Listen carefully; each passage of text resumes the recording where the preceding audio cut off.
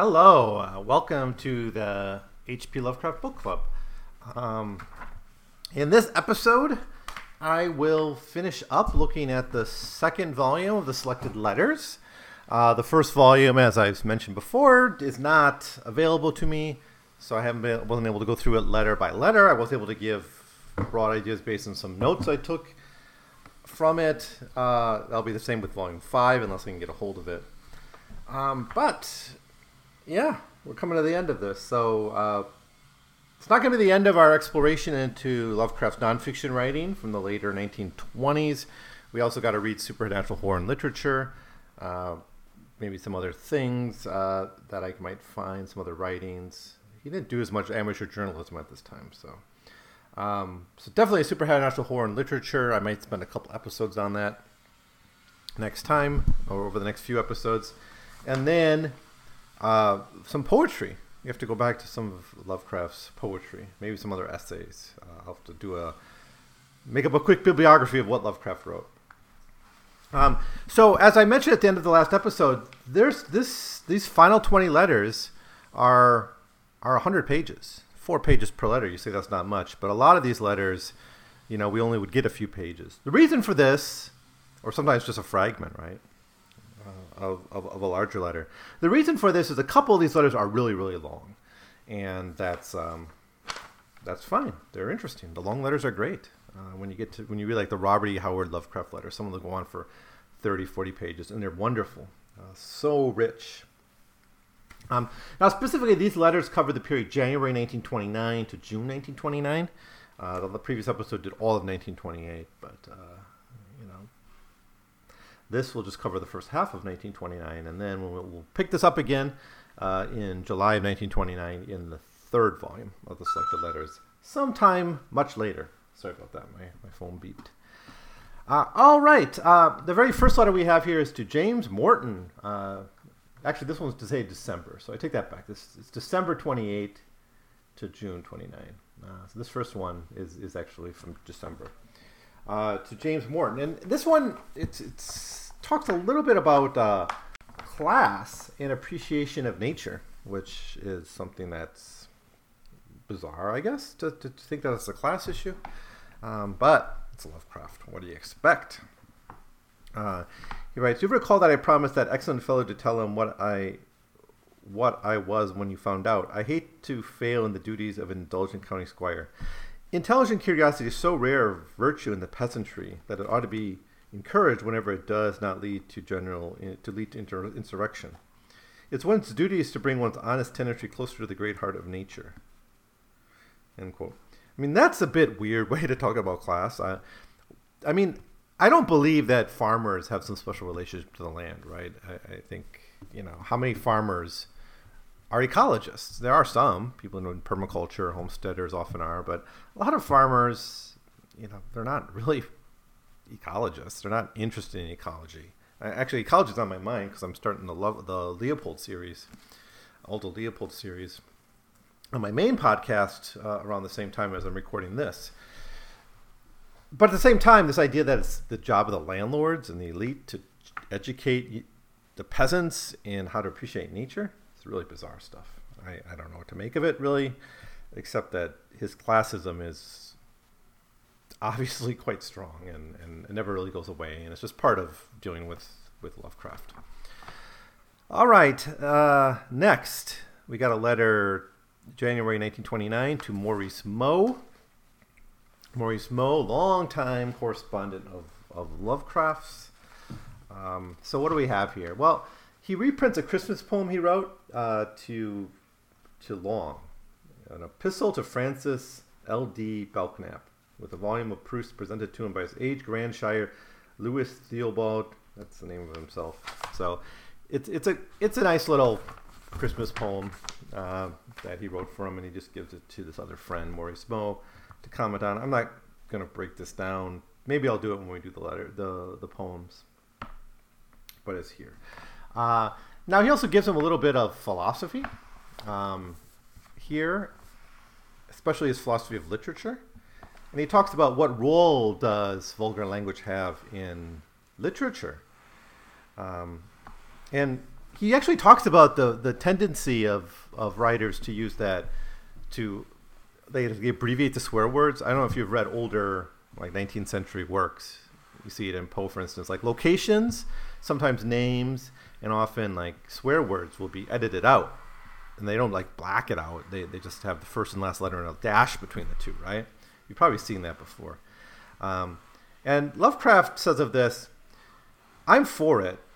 Well, let's go back a sentence because it's important. A certain amount of the emphasis naively classified as profanity is normal under many conditions, and has always characterized the speech of virile men in every class of society, except during the brief force of Victorian repression.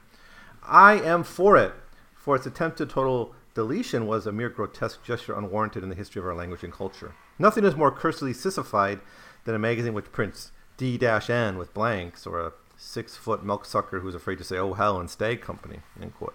So on this, Lovecraft's absolutely right. It's just silly to edit out the language that's actually spoken when you're writing literature, right? Now Lovecraft's not a big swearer in his literature. He's not known for that. That's not his thing, really. But I think he's absolutely right that this kind of feeling that the reader's going to be too sensitive to handle a swear word, when you're in a situation where people would swear, that's the most offensive part. And he thinks it's only the Victorians that really kind of messed this up. That's probably true too. Next, of interesting letter, although short, dated January 15th to Wilfrid Blanche Tallman. It's a little. He actually goes back. He can't leave New York. Years later now, from his time in New York, he can't fully leave it because he kind of returns to Red Hook and talks about the people there. Talks about the kinds of people there and the smells and the scents and all this. The stuff he was really obsessed about when he thinks about New York is like the feel, the sensory imagery of Red Hook, right? And it's what he comes back to it here. And it comes up he writes this to Tallman. Welcome back to the land of living. I wasn't quite sure whether your body would be found floating in a hidden Red Hook canal, or whether there would be tales of your footprints leading up to some ancient Dutch tomb and not leading away again. Glad you still find the old Hook habitable, but you must have a mercifully selected vision and audition. I think that the Homo was there during my exile. And this then he branches into his general, predictable rant about Red Hook. He also talks about Loveman's visit to New England. And, whenever these people come up north, they visit Lovecraft, he's friends, and Lovecraft's encouraging Tallman to do the same. So kind of an important letter on, again, the New York experience. And we see throughout this whole volume of letters, New York is never far from Lovecraft's mind. Thankfully, it sort of goes away, I think, in the 1930s. Lovecraft seemed to finally get over having spent a few months in New York. But, whatever. Next letter, Farnsworth Wright, the editor of Weird Tales. February 15th, 1929. This is mostly he's writing about financial issues, business stuff, the rights to his stories, that kind of stuff. So, again, I do think the editors, they were trying to do different things, and that's why I appreciate the selected letters, is they realized people would go to these letters for different reasons. So those who are more interested in his biography, what his trips, they have that story is being told. The story of his writing and his business and his publications, that's being told. The story of his politics is being told. So all these different threads are told. In fact, another way to go at these letters would be to literally break it up into those different stories, right? But I'll let that be the job of the scholars. But this letter, not much to say about it from my point of view, but mostly business about the rights of his stories. Next, I think this is the long letter. This is one of the super long letters. 13 pages. To Frank Belknap Long, February 20, 1929. So these long letters, usually you want to go to them and read them because there's going to be something good in them. And this is a case where he's able to kind of start in one place. It's a good example of what he could do in the long letters. Is he would start in one place, and really create a thread of logic that would end up in some places somewhere else, but you end up with a consistent argument, right? It's like a good philosopher might do. Now, he's not a great philosopher, I don't think, but he sometimes, at his best in these letters, writes as a good philosopher in that he's able to create this kind of concrete worldview and connect various things to it. And I think this is a good example of that. He starts out by talking about man's place in the cosmos, the unknowability of our own purpose and our place in the world, and ultimately the lack of having any real purpose in the world. Now, then he moves into a discussion of new science. And the problem here being that new science itself promised in a way to maybe undermine strict materialism, but doesn't.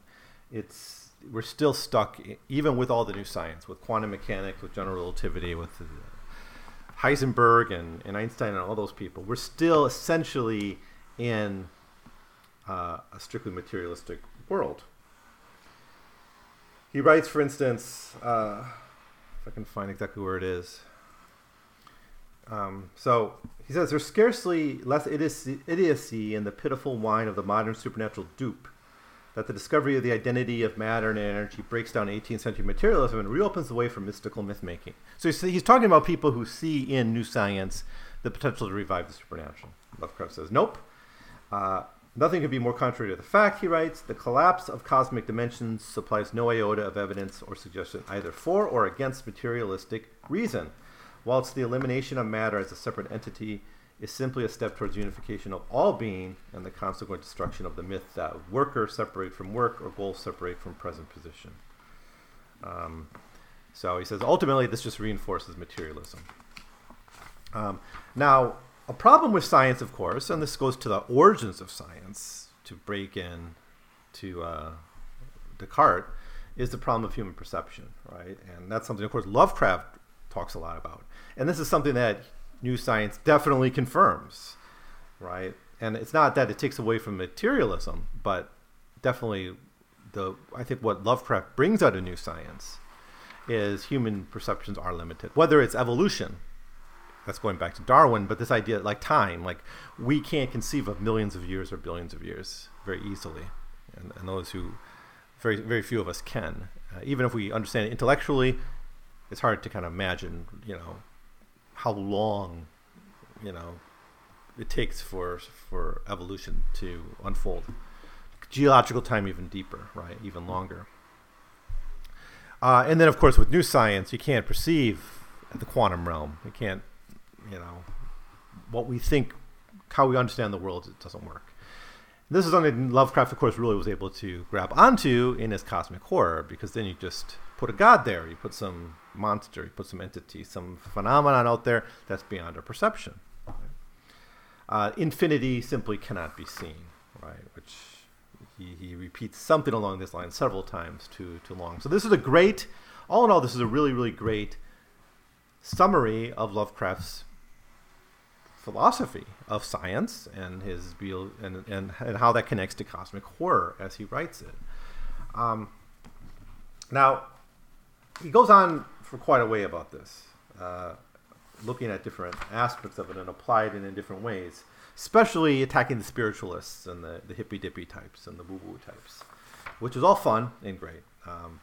Now, he, later in the letter, he then kind of returns to this question of, or he doesn't really, it's not really returning, but he introduces the question. He returns it in the sense he wrote in different letters to Long about this, but in the context of this letter, he introduces the question of myth and religion, right? Now, he's got like the spiritualist, which doesn't take it seriously, but he takes myths certainly seriously. And he takes religion seriously because they're based on those deep traditions. It's not a new fad. It's not a silly thing that people just are grabbing onto. And he believes myth and religion are efforts to solve the unknown, right? I think most of us would agree, unless we're true believers in some religion, that really the reason we have so much myth and religion out there in the world is because people really struggled to understand the world. Now, 19th century science, of course, leads to the death of God. Now, where does this leave us? Right? I think Lovecraft's answer to where this leaves us is something like it leaves us in a sense worse off, right? That you want to have that cultural foundation that's probably going to be in religion and myth. If you don't have that, you're kind of lost, right? And we see that again and again. Goes to his views about immigration, his views about culture, and keeping cultural integrity intact. But now we got the death of God. Science kind of leads to the death of God. And where does this put the religious worldview and their beliefs? And those who hold on to religious belief. And he gives A through N, he gives all these different reasons that people still hold on to religion. He writes, but even this herd has felt an emotional letdown, more of an emotional letdown than the most open of intellectual aesthetics, or most intellectual atheists, so that they are increasingly vulgar, swinish, and unmanageable. They don't figure in an intellectual emotional problem, nor do consciously insincere people of any grade, but how about the residual believers in taste, information, and cultivation? I believe their causes are as follows. So he separates between kind of the vulgar people who just hold on to religion because they're stupid and have nothing else to do, and people who really, like the more cultured, I guess, believer. It's not a very useful distinction, I guess, to me, but Lovecraft, classist as always, makes these distinctions.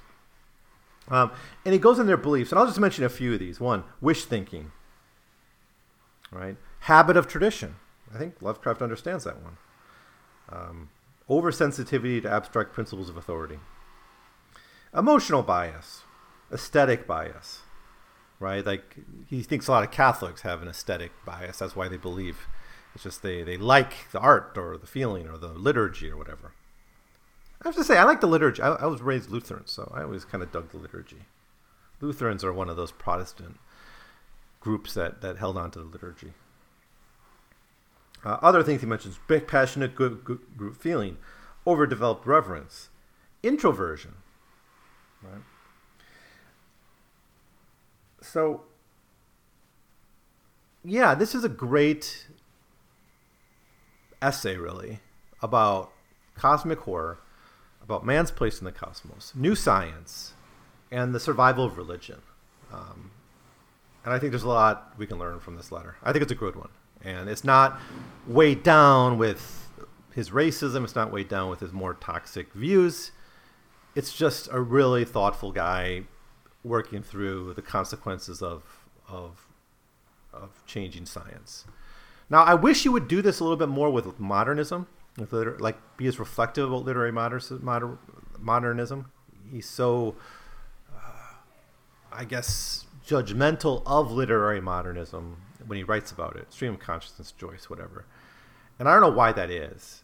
Like, he's not this way about new science. He just says this is, maybe because with science, it's just what the evidence shows. And literary modernism, he thinks people are just experimenting for the sake of experimenting and, in a sense, ruining art, right? So maybe, I don't know. But I think there's some truth in what the modernists tried to do in music and art and literature.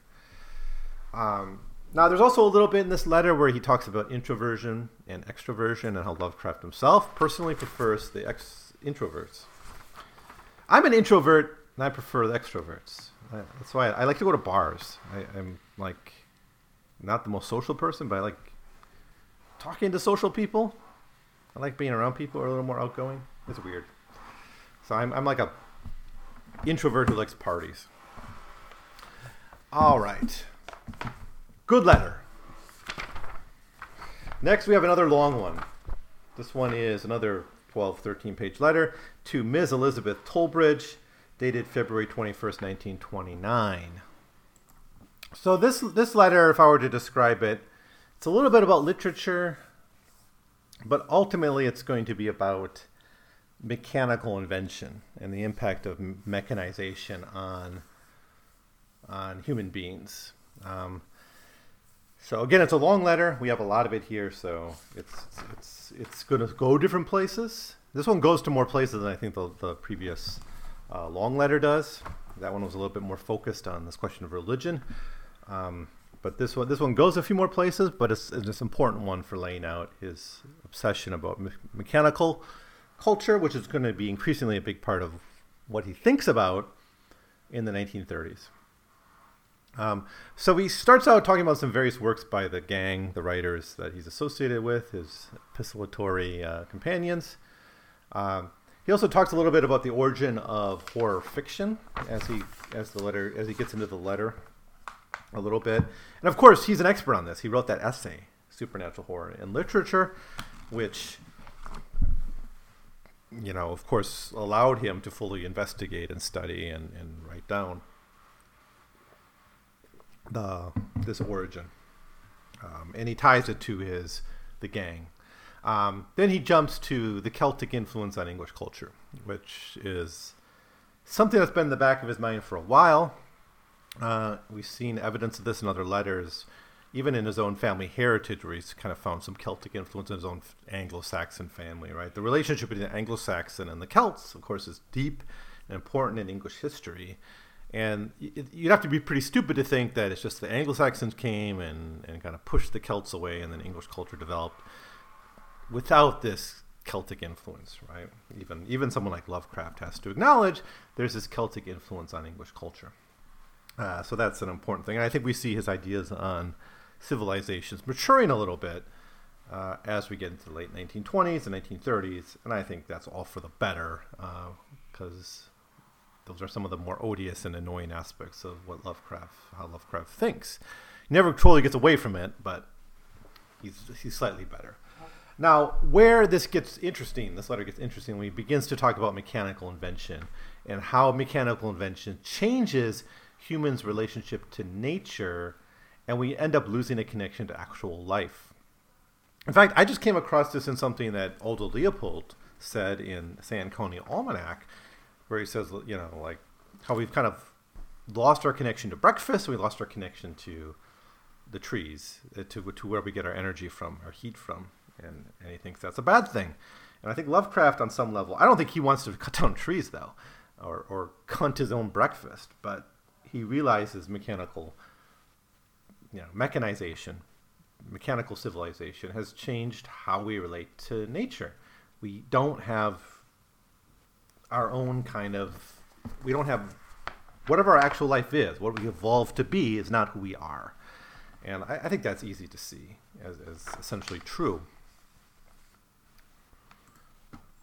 So he writes, for instance, mechanical invention has, for better or for worse, permanently altered mankind's relationship to a setting and to forces of nature generally, and has just inevitably begun to produce a new type of organization among his own numbers as a result of changes in modes of housing, transportation, manufacture, agriculture, commerce, and economic adjustment. Our familiar bases of intellectual and emotional reliance are suddenly removed from the sphere of actual life and relegated to the domain of tradition and the aesthetic only. Lucky is he whose temperament and opportunities permit him to live largely in historic imagination. So this is where Lovecraft can kind of say, see, I'm the one who sort of can survive this because I have this aesthetic connection to the past, and most people don't. And we can't go back. He, as I said, I don't think he wants to hunt his own breakfast or even go back to the 18th century in a material way, but he can go back aesthetically, right? And most people can't. And that allows him to survive. I think he's arguing in a way that puts him in a position of advantage, I guess. But that's tradition survives in art. That's essentially what he says here. Then that kind of wraps up most of the interesting stuff in this letter. He talks a little bit about going to Rome for his own ancestors, which we've seen him do before, and we've seen him kind of wrestle with this when he talked about that Roman dream he had, that bizarre dream he had, where he dreamed he was a Roman. And we get a little bit more of his family history here, which we've already seen. So this letter, long, but it's not nearly as long as the letter that's going to be next, and not nearly as rich. The next letter is Mr. Harris. It's a 30-page letter. The text here is 30 pages, typed. And this is edited, of course. So there are parts of this letter that are obviously missing, right? sometimes he talks about how long the letter is in manuscript form on the top of the letter. Like, oh, this 40-page letter took me so long to write. I don't think we get that here. But, boy, this is a long letter. Now, this Mr. Harris, he writes a handful of letters, too. And they're all long. Okay, so this Harris, his name is Woodburn Prescott Harris. And I don't think we know that much about him. He's kind of a mysterious figure. Like, he's... Now, if this is the same guy, Ancestry.com has him born in Vermont, born in 1888, dying in 1988. So he died when he was 100 years old. I think he's most well known as being, of writing Lovecraft. Now, there's a blog entry in an H.P. Lovecraft blog called Technali. That's the name of the blog. The article is called "The Mysterious Pink Letters of Woodburn Prescott Harris." It says, Woodburn Prescott Harris was a Lovecraft correspondent circa 1929 of whom little is known. Only 3 letters to Woodburn Harris survive, but one is a gargantuan 70 pages. I don't know if that's this one or one we'll see in the next series. Harris was an English and drama teacher, seemingly a Shakespearean specialist who married in the 1920s. So now they talk about, the reason these are called the mysterious pink letters is they seem to be talking a little bit about communism in some of these letters too. So anyways, go look at this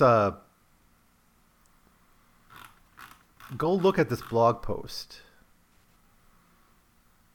I'm just going to tell you what's in this letter. As best I can, because I didn't even take notes. Normally I take notes on a piece of paper. I didn't even do that here because I took marginal notes. Hopefully that's going to be enough. Because this is about the machine age too. This article maybe is the opening salvo in what's going to be a 7, pretty much for the rest of Lovecraft's life. An argument, a conversation, a grappling with machine age. The problems of the machine age in terms of literature, in terms of culture, in terms of literature. We've kind of had the early rumblings of this battle, but this article's like a opening salvo of what's going to be the rest of his lifelong obsession for Lovecraft. And he comes out swinging. Quote, barring plumbing and electric lights, I fancy I shun the newfangled contraptions of the machine age fairly well. Right? So what are some of the things this letter talks about? Maybe that's the way to do this. Instead of trying to follow the thread, let's just talk about some of what's in this letter for your edification. Science versus human rights. Right? He doubts really human rights here, I think. Personally, I feel more irritated by a challenge to the accepted scientific theory than I do by an act of so-called evil and injustice among mankind. Although I'll never allow my irritation to hamper my acceptance of the new theory as soon as positive evidence warrants. So he actually says he's more offended by assaults on science than human rights violations. Kind of a weird thing to say, but there it is. Obviously, I think human rights is totally scientific. It's part of the Enlightenment. It's not scientific in the sense it's like it fits the Darwinian worldview. Obviously, we are of nature, but for reason, but as anthropology, as other sciences prove, human beings are cooperative, and we succeed best when we're cooperative and work together. But anyways, this isn't about me. It's about Lovecraft. Oh, so much in here. A lot of materialism. A lot on Lovecraft's kind of political conservatism. He writes, for instance, advancing the question of collective conduct as involved in problems of government, social organization, etc. I fully see your side of the matter. I would be the last person in the world to advocate any course of civic or economic policy which might tend towards the destruction of the existing culture. In accordance with this attitude, I'm distinctly opposed to visibly arrogant and arbitrary extremes of government. But this is because I wish the safety of the artist and intellectual civilization to be secure.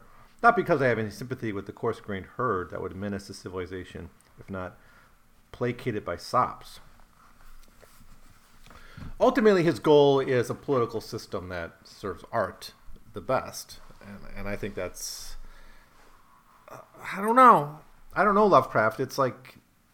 It's because you're an artist. That's why you're saying that. You got to look beyond your own nose sometimes.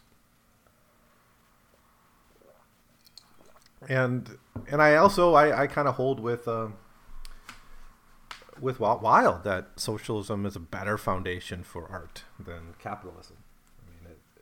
I mean, why are artists more free under capitalism than socialism? If you have to serve the market, you're not. If you have to serve the state or the market, you're both serving some other master for your art. Anyways, what else do we got here? A lot on the masses and democracy. A lot on his kind of advocacy of some kind of aristocracy. So he kind of thinks democracy as inferior to some sort of aristocracy. He thinks the vote is useless. He basically supports disenfranchisement. Of course, he's writing at a time that Jim Crow is already fairly well established in the South, but still relatively new, and it's increasingly a topic of conversation in the United States. A lot here also on race, on immigration, where we kind of get these old greatest hits about race and civilization. He writes, for instance, I don't say I'm for any more circuitous measure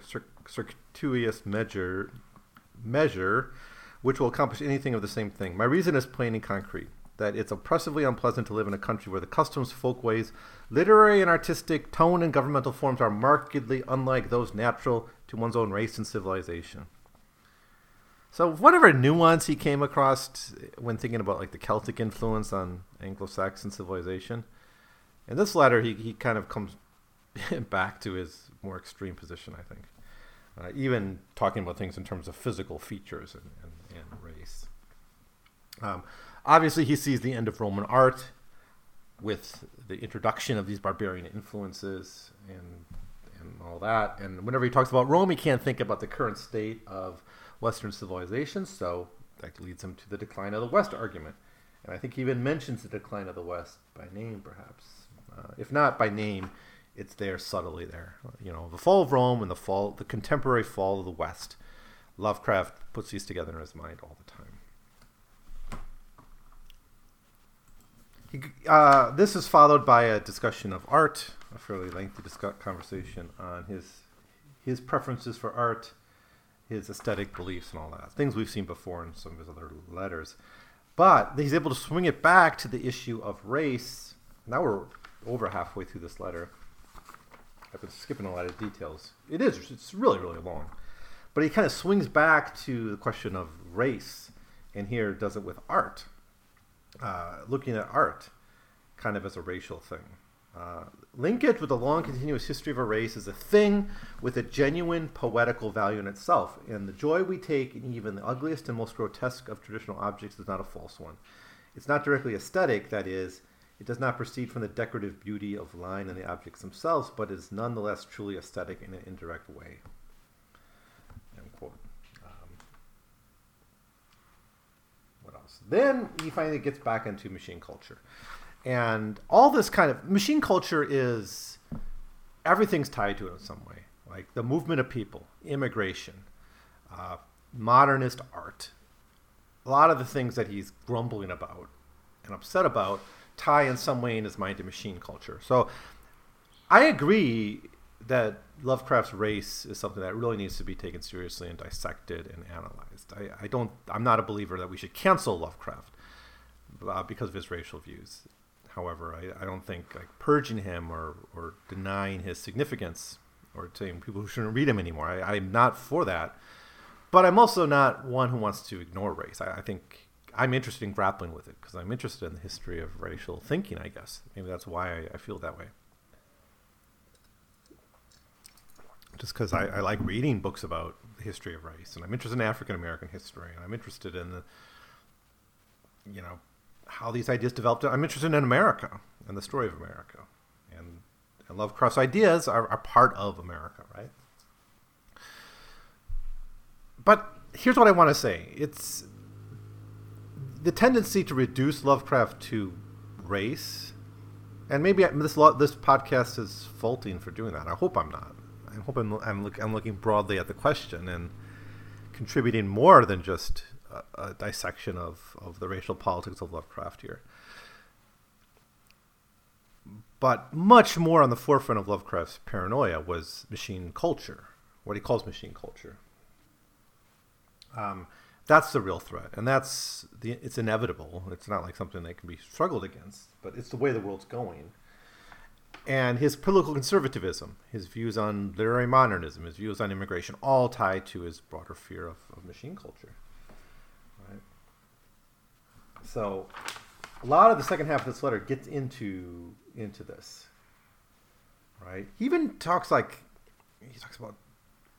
language and race and assimilation of cultures and how is that even possible in an era that doesn't have a culture anymore. There's a lot going on in this letter, trust me. So maybe I almost should just say you should read it and go into and read all the Harris letters, because they're all like wild and great introductions to Lovecraft's philosophy. He even talks about like leisure culture, something that I'm personally interested in, is what automation is going to mean for leisure. He said, granted that the machine victim has leisure, what is he going to do with it? What memories and experience has he to form a background to give significance to anything he can do? End quote. Now, he's being really classist here. He's saying, okay, the machine age, the machine creates leisure time for our poor worker, but our worker is basically too stupid to do much with this, and we won't know what to do. So it's a horrible point of view to have. But the fact that he's predicting something we're talking about increasingly, which is automation, and what is automation going to mean for the future of work? And he's worried because he doesn't think most people can really handle that. He gets a lot into democracy and talks about what the religion for the masses, and he talks about the failures of democracy in terms of, what is it here? He calls democracy a destroyer of culture and other things. So, anyways, a lot going on in this very, very long and fascinating letter. So long I didn't even take systematic notes because it would have been like a few pages. I just took marginal notes, and I just gave you some of the highlights. Read it. Again, February 25th to March 1st, 1929 is how long it took Lovecraft to write it. A great introduction into his thoughts on modernism, modernity in general. All right, next we have a letter to Elizabeth Tolbridge. Not nearly as long, but still lengthy. 8 pages. Dated March 8th, 1929. Now, this is a famous letter because this is the quote.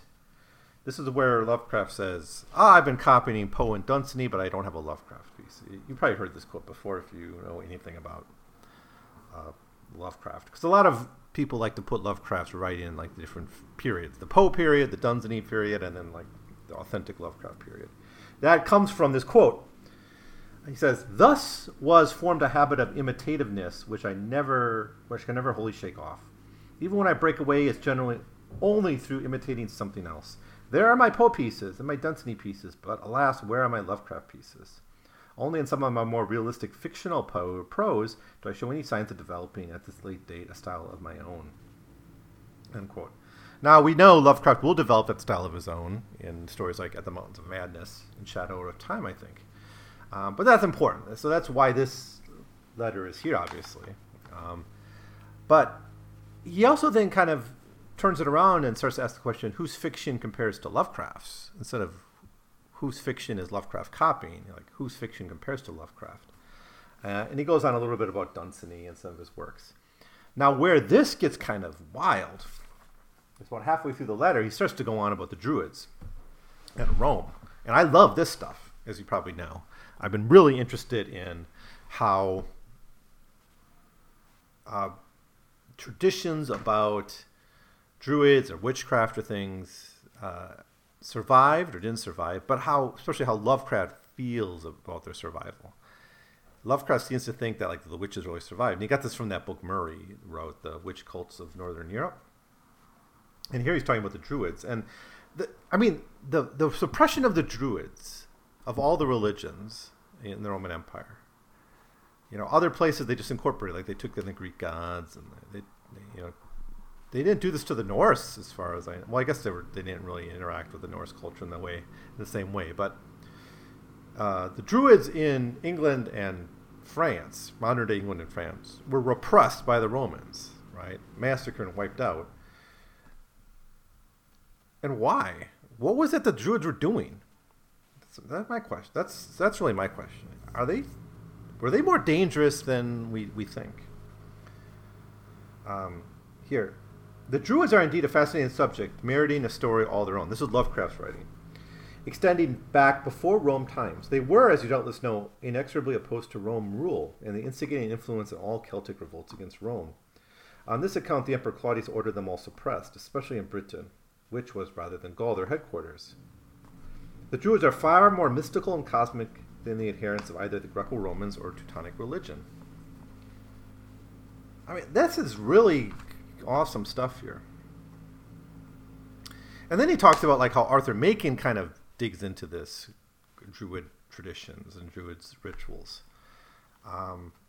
He even talks about in this letter how maybe there were early, quote-unquote, early Mongoloids in Europe, and maybe that ties to witchcraft even.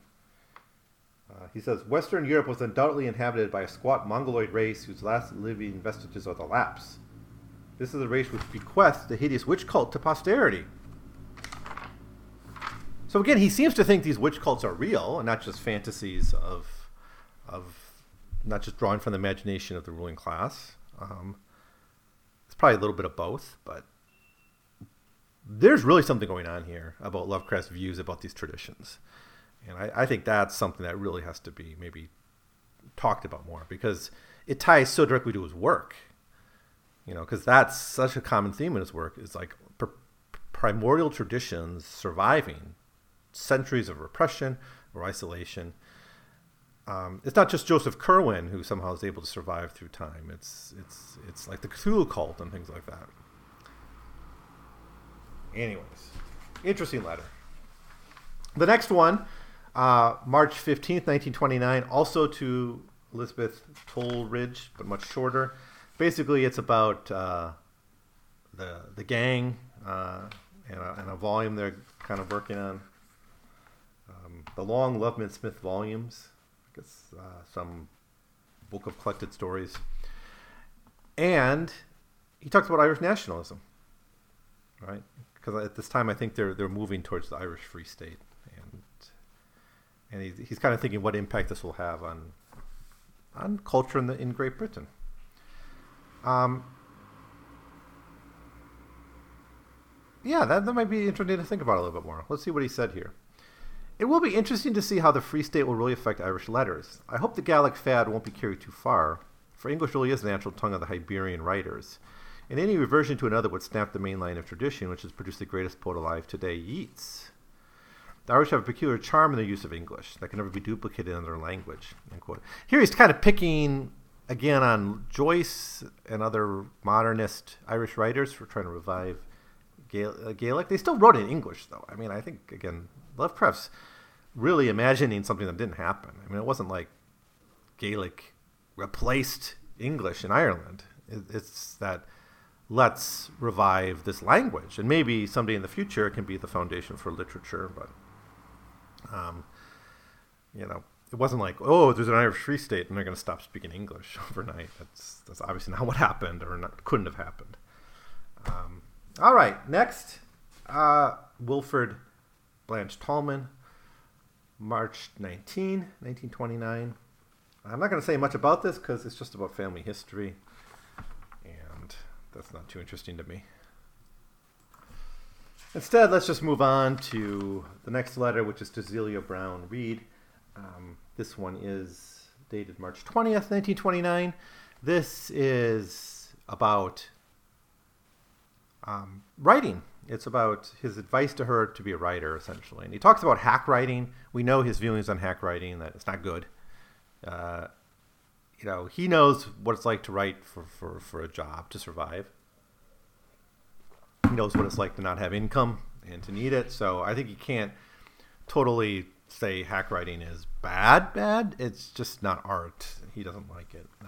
But he does it. I mean, he admits to doing this sometimes. The ultimate problem is that where's the income for the writer come from? And then how do you be a successful writer? Well, you can pursue truth and beauty. You can be a crafts person. You can do your homework. You can be scholarly. You can be accurate. But none of that necessarily pays very well. Maybe being a crafts person is the best way, kind of a craftsman writer is the best way to get paid. But it's not easy. And here's why I don't quite understand his hostility to socialism. And I guess it just comes out of his classism, his conservatism, whatever. But do you really believe when writers are desperate just to feed themselves and they're selling their works by the word, that this is the best, just to survive, that this is the best way to get great art? Right? If you look historically at some of the great works of art in the time that Lovecraft was fascinated with, like in the 18th century, these were people who were like court writers, essentially.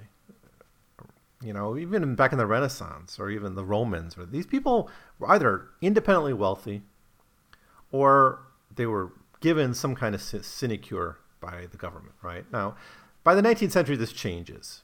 And you get people, even Mozart was a free agent, right? But for much of his career, he was the Archbishop of Salzburg's dog, right? Then he went to Vienna and went on his own. Beethoven was maybe the first true, fully emancipated writer who made his living tutoring and doing concerts and things. But at the time that Lovecraft was so interested in, writers didn't have to worry about where their meal came from, right? And so I don't get why would socialism be bad for art? I don't understand. Yes, if you're a slave of the state, if the state says, I want paintings that do this for propaganda, yeah, that's going to create shitty art. We know that. But by and large, if you have a situation of basic freedom of expression, which you don't always have, obviously, in existing socialist states, I'm not claiming that you did, but if people's material needs are just met, like something like a basic income. I think a basic income, call it socialism if you want, or I don't care. Something like a basic income would be a boon for art, I think. We would see bands popping up, and yeah, a lot of their music would be trash, but there'd be good stuff too. And we'd see a lot more people writing because they're not having to work at Starbucks for $7 an hour. I think there'd be a creative explosion if this happened. That's my view. And Lovecraft seems to know the problem. That's my point here about talking about it now in this letter. In this letter to Bishop, he seems to know the problem of just how do writers make a living. And I'm saying there's a solution to that. It's called socialism. Okay. Next, we have Clark Ashton Smith, March 22, 1929. This one's all about the witches. This is a short little letter. It doesn't look like it's... I don't know how much it's edited down here. But he talks about the Dunwich Horror a little bit. He says, I haven't produced anything.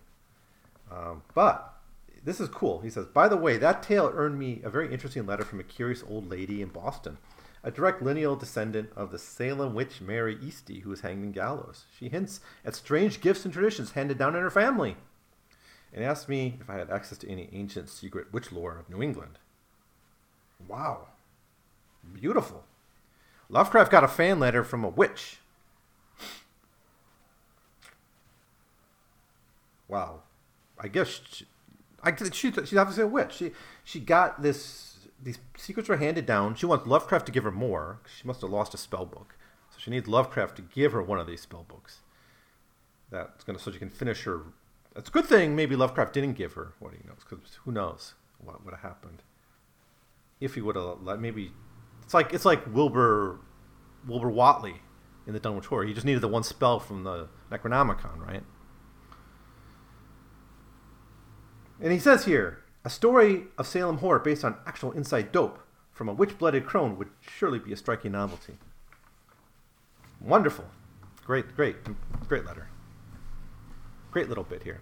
The next one, also to Clark Ashton Smith, one he puts his name as Clark Ashtone, like a god, KlarkSAH-TON.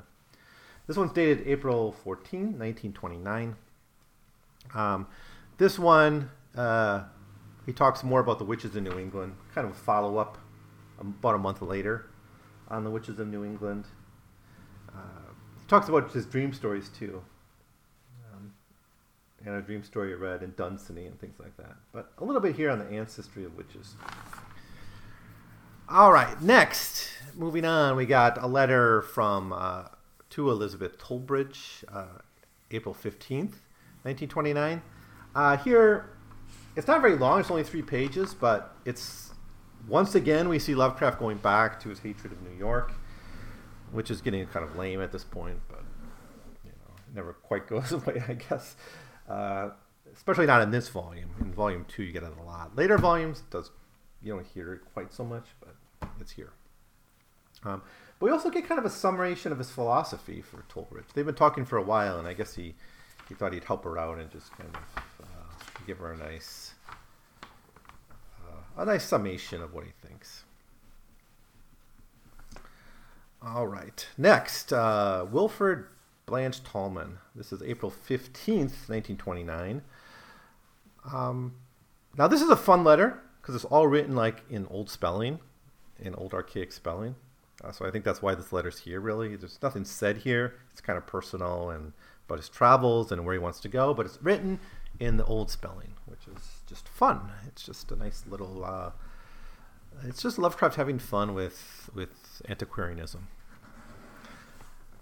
Next, we have Elizabeth Tollbridge again, May 4th, 1929. This one was written from Richmond, Virginia, and so this is about the architecture of Richmond, as we'd expect. Whenever he goes to these places, he always wants to say a few words about the architecture. Next, Elizabeth Tollbridge again. This one's back from Providence, May 29th, 1929, but he's back in Providence. And he writes here about the history of Philly, the history of New York, and it's actually a lot of good history here, going back to like the 18th century and wars with the Indians and stuff. It's kind of a rich letter in that way. It's fairly long, though, but it gets into the French Huguenots and Newpolts, the Dutch migrations into... And what I kind of like about this letter is, for all that Lovecraft rants about immigrants and complains about immigration and its effect on culture, when he looks at American history in the 18th century, he has to admit you get all these different influences from all over the place. And that's just kind of fun to see. He's not a bad historian. At least he's aware of the reality of the history of the places he lives in and visits. Next, Wilfred Blanche Tallman, June 8th, 1929. Really not much to say here except, it's very personal. He's just talking about, he's actually talking about fan lights and stuff. So just some personal nuance. I'm not even sure why this letter is considered very important. Then we have one from James Ferdinand Morton, June 9th, 1929, which also seems to be a lot of minutia here. Stuff about his breakfast, about how much he has to spend on food and things like that, and milk condensing. There's a letter later on where he goes on about cheese. So there's and how he doesn't like cheese. So that'll be in the next volumes, though. What else? The next one, June 10th, 1929, to Elizabeth Tollbridge. Now, this one deals with Providence architecture, and he talks about his own personal relationship with Providence and New England architecture. He does a little bit with the Virginia and Philly stuff because that's on his mind, but largely he's thinking about like things like Brown University. If you've read The Case of Charles Dexter Ward, you sort of know this stuff. It's you're already somewhat aware of that. If you read it carefully, anyways, you looked up the names, you looked at the buildings that he talks about in that story. You're aware of some of this stuff, and Case of Charles Dexter Ward's already been written by this point. So it's not that he was writing this as he wrote this letter. He already knows this. He knows this stuff like the back of his hand, obviously. He talks about like a lot of different buildings, and then he gets into how it kind of intersects with his own work, like the Shunned House, which is set in Providence, of course. But that's one of his two major stories set in Providence. So that's good stuff. That's interesting stuff. He moves on to talk about some of the cosmic horror and civilization and things like that. Topics he always likes to come back to. He writes, for instance, these local human feelings, perspectives, preferences, wishes, and aspirations are quite clearly and adequately accounted for by modern psychology, materially accounted for in the way in which proves them absolutely valueless and supremely irrelevant in the task of interpreting the phenomenon around us. Everything that exists or happens because the balance of forces in the cosmic pattern make it inevitable. Whatever ethical or preferential qualities we seem to see in anything are sheer fictions of our mind and emotions, fictions based on the body of a race legendary, originated when mankind was unable to conceive of external natures apart from the anthropomorphic and anthropocentric. So, once again, we see this argument being made that the reason he's so obsessed with race is he sees modern science and the modern understanding of the world. It's led to the death of God. It's killed. But more importantly, it's created an acknowledgement of the reality that we are alone in the universe and kind of doomed because of that. We can't know the universe. We're insignificant within it. So what do? What do we grasp onto? We can't face that. We can't look into the abyss without losing our sanity, right? So what do we hold on to? Well, we can only hold on to our cultures and traditions. And yeah, he associates those with race, and he shouldn't have done that. But that's his argument, right? And I think it's pretty clear and unchanging throughout his work. He evolves on some things, but this is pretty steady throughout all the letters I've read of his. So this letter, although it starts with architecture, kind of veers off into this question of cosmic horror and its relationship with race. It talks a little bit about the Labour Party winning, I guess, in England. And just one last one. This is actually the 21st letter I'll look at in this episode, but just to be complete, finish them off. June 16th, 1929 to August Derleth. And in this letter, he talks about August Derleth returning to Saw City. I think that's the location where Sand County Almanac takes place. So I'm beginning to look at the Aldo Leopold works for the Library of America. And I'm going to be doing that on my mainline series. So it's kind of Providence, I guess, that I'm thinking about Wisconsin as we end this book of Lovecraft's letters. But it's a nice little coda to this where he talks about walking in the woods with August Derleth. So that's it. We've done it. We've gone through the second volume of the Selected Letters of Lovecraft, one at a time, over the course of 9 episodes. I hope you weren't too bored. I hope this series can be useful to you if you want to mine these letters, or if you just want to kind of follow his philosophy as it evolves through the letters. What's up next? Well, as I said, we're going to look at supernatural horror in literature next. At least one episode, probably several episodes. I got to print it out and read it. But probably a week from now, I'm going to start giving my thoughts on it. Might be 2 or 3 episodes.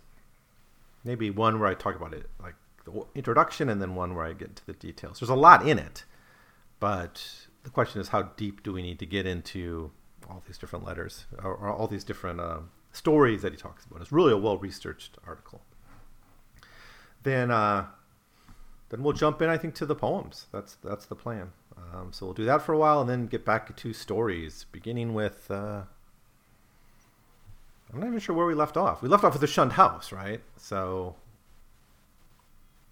maybe horror at Red Hook. Call of Cthulhu. I don't know the exact order, but those stories will be coming up next. Then we'll do some revisions, and we'll see where we're at. Anyways, as always, thanks for listening. If you have any advice on how to deal with the letters, me in the next series, where we look at Select the Letters Volume 3 or 4, let me know. Maybe going out more thematically. Maybe try a different approach. I don't know. I'll be interested in your point of view.